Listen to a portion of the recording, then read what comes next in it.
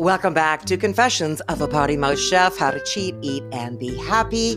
I'm Vicki Van Dyke. And then came Robert. Living in the thriving unmetropolis of Meaford and going back to the online dating world was a real eye-opener. Turns out geography plays a big part in the dating numbers game. And if you're a 2-hour drive from Toronto or any other thriving Southern Ontario metropolis, chances are men in those cities won't be willing to make the trek. Toronto to Guelph? No problem. Toronto to Meaford? Where the hell is that? No thanks, sister. That's not to say that the pickings were sumptuous anywhere.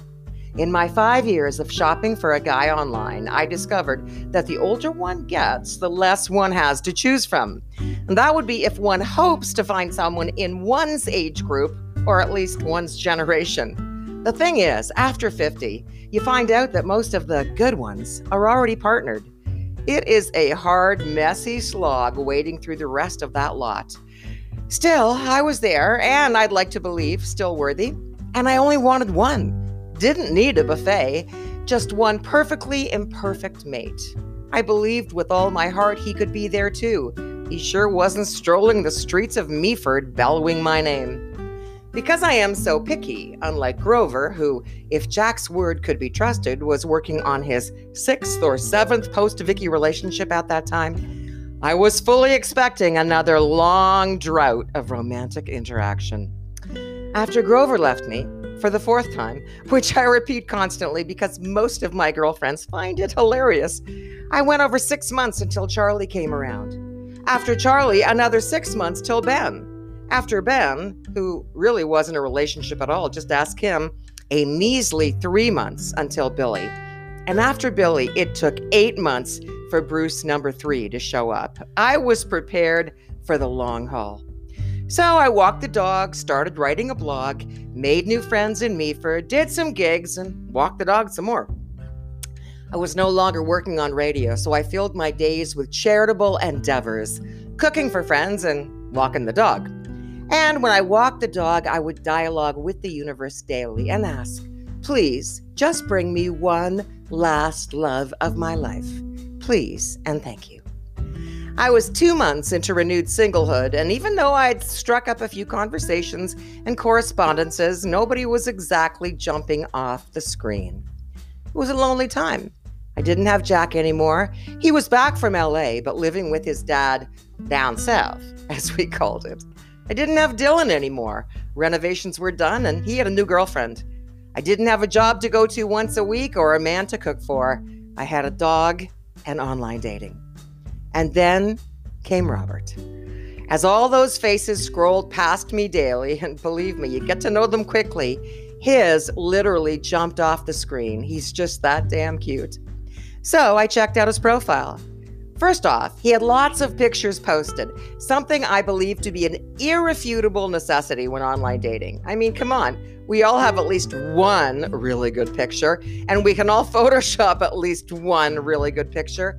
But the number of times I have been aghast with incredulity when faced with the reality, well, too numerous to mention. My theory is, a man who posts lots of photos has nothing to hide. And that was Robert. A cute headshot with a full head of thick dark hair. A cute sitting shot in jeans and denim shirt. A cute standing shot in suit and tie. And then pics of him scuba diving, ice climbing, and mountaineering. Damn. And I know, what the heck is me and mountain climbers? So I read his profile, well written, no glaring grammatical errors, which is always a turnoff for me, and checked out his stats. He was a scientist. He had a master's degree. Well, I come from a family of educators, so this was big news. He worked at a university, even better. He was single with no children, and he liked dogs. Brilliant. Then came the bad news. He lived in Hamilton, a 2.5-hour drive away. I knew this because that is where my radio station was, and that was the reason I no longer worked there. The other disconcerting news was Robert is 8 years younger than I. Now, don't get me wrong, I take no issue with younger men. Indeed, my ex-husband, Grover, Charlie, Ben, Bruce number 3, all younger than I. By a few months to a few years. Not 8. Yikes, thought I sadly. There is no way this guy's going to be interested in an old bag like me, especially an old bag, such a lengthy drive away. However, never want to let fear or logic stand in the way of potential love. I sent him a brief note. You're damn cute. That's all it said. I had learned many missives ago that your first effort should be short and sweet, funny, and intriguing. Off it went into the ether, and I waited. Thankfully, it didn't take Robert long to respond. He was just a tad wordier than I had been, penning something like, well, in so much as a man of my age can be labeled as cute, I appreciate the sentiment even while doubting its actual veracity. Like I said, something like that. And so it began. We went back and forth numerous times within the confines of the dating site, sharing snippets of our lives, hobbies, interests, and his work, marine biology. I found out that he actually holds a PhD, not just a master's, a fact that piqued my interest even further. Our written chats were interesting and engaging, but he never flirted. Not even once and not even vaguely. It was all very friendly. And eventually I thought, okay, this guy just wants to be my friend, nothing more. Fair enough. Until he mentioned that if I ever did another gig down south, he would come and watch me perform. As it turns out, I did have a gig on the books, very much in his neighborhood, so I replied, if we actually do meet in person, do you think we'd have anything to talk about? After all, you are a scientist, and I'm a musician. His response, and these were his exact words, I look upon this as an opportunity to test the hypothesis that opposites attract. Bam! He had me. Robert was flirting. We moved from the dating site to regular email, and from email to our first phone call, all in one day. I had already learned that he was British, with 10 years in Canada under his belt, but I sure as heck wasn't prepared for the accent when he first called. HBS comes from British stock, and his parents still live in England, so I'd spent a lot of time across the pond. But Robert's accent is West Country, and truly a language unto itself. I actually had difficulty understanding him at times. At other times, I was completely taken with the unusual cadence. He often gets mistaken for an Australian. That first call lasted well over 2 hours. By its end, we had established he would visit me in Meaford on the upcoming weekend, which happened to be a long one, and the first official weekend of summer, May 24th. This man was in no way put off by the lengthy commute. He told me he was looking forward to it. A lovely drive in the country? What's not to like?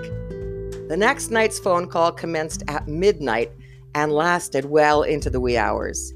We had been texting all day, and he told me he had a conference call lined up for a potential job in New Zealand and wasn't sure when it would begin or wrap up. I said, just call me when you're done. Doesn't matter when. I can sleep in tomorrow. And so he did. The next evening and the one after that as well. By the time he finally showed up on the Saturday of that long weekend, we had logged over 10 hours in phone time, augmented by many emails and texts. We knew each other. Yeah, right. Famous last words again. Can opposites really attract and then hold? I mean, for more than just a night and a quick hop in the hay? Veteran soul searcher that I am, I looked back on all my loves and I thought, what actually works best?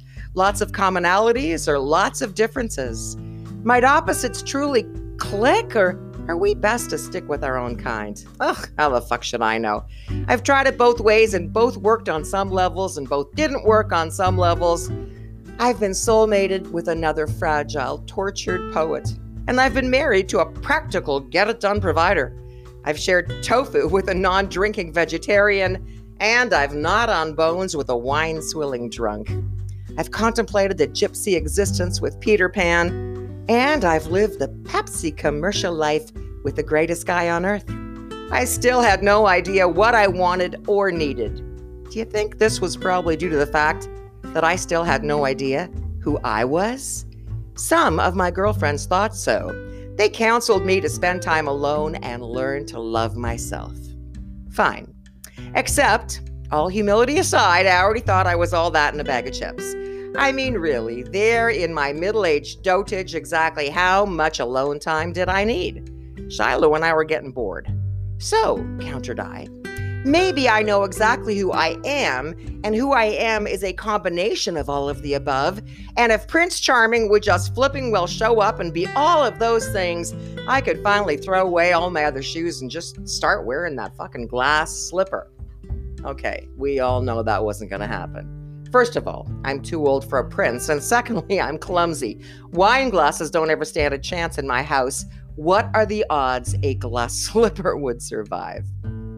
So, there was Robert in the flesh, ridiculously intelligent, accomplished, communicative, youthful, and a whole lot more inside the box, except for when he wasn't, and a little emotionally unavailable.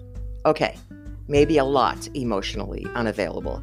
I wasn't sure yet, but there were red flags reminding me of dear old British HBS. We were not immediately and effortlessly simpatico. We had a unique connection, as evidenced by those marathon phone conversations. We were fully capable of engaging intellectually and physically. Our first kiss, instigated by him, thank you very much, happened right after we'd finished lunch, homemade pizza, and were sipping wine at my kitchen counter. Yes, Robert liked wine, and beer, and scotch, and rum, and meat. I could listen to him talk about his work endlessly and find it fascinating. And this is where I should admit that his work is highly left brain, and I pretty much lost contact with my left brain around grade 10 when I decided that dissecting a frog could in no way factor into my quest to become the next Carole King. And yet when he spoke, I listened. And sometimes I even asked questions, which he was delighted to answer, mercifully without a hint of patronization. Damn it, if that boy had patronized me even for a second, I swear I would have hit him over the head with my baby ground. He was also able, somewhat shyly, to veer off his own straight and narrow to ask me a question or two about my music and my writing. And he actually seemed interested in my response in that, holy crap, you really are from another planet kind of way. Turns out we could also engage physically, much later, honest, because, well, I'm not really sure why, because we did, and it worked. What scared me from day 2 was that elusive emotional availability. It was already pretty clear to me that we were at opposite ends of the emotion spectrum.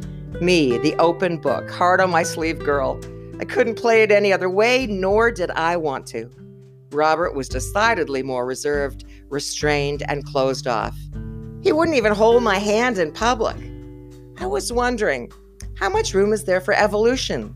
Could people really change? Yeah, I fully require a public handholder. So, back to my original question, can opposites really attract?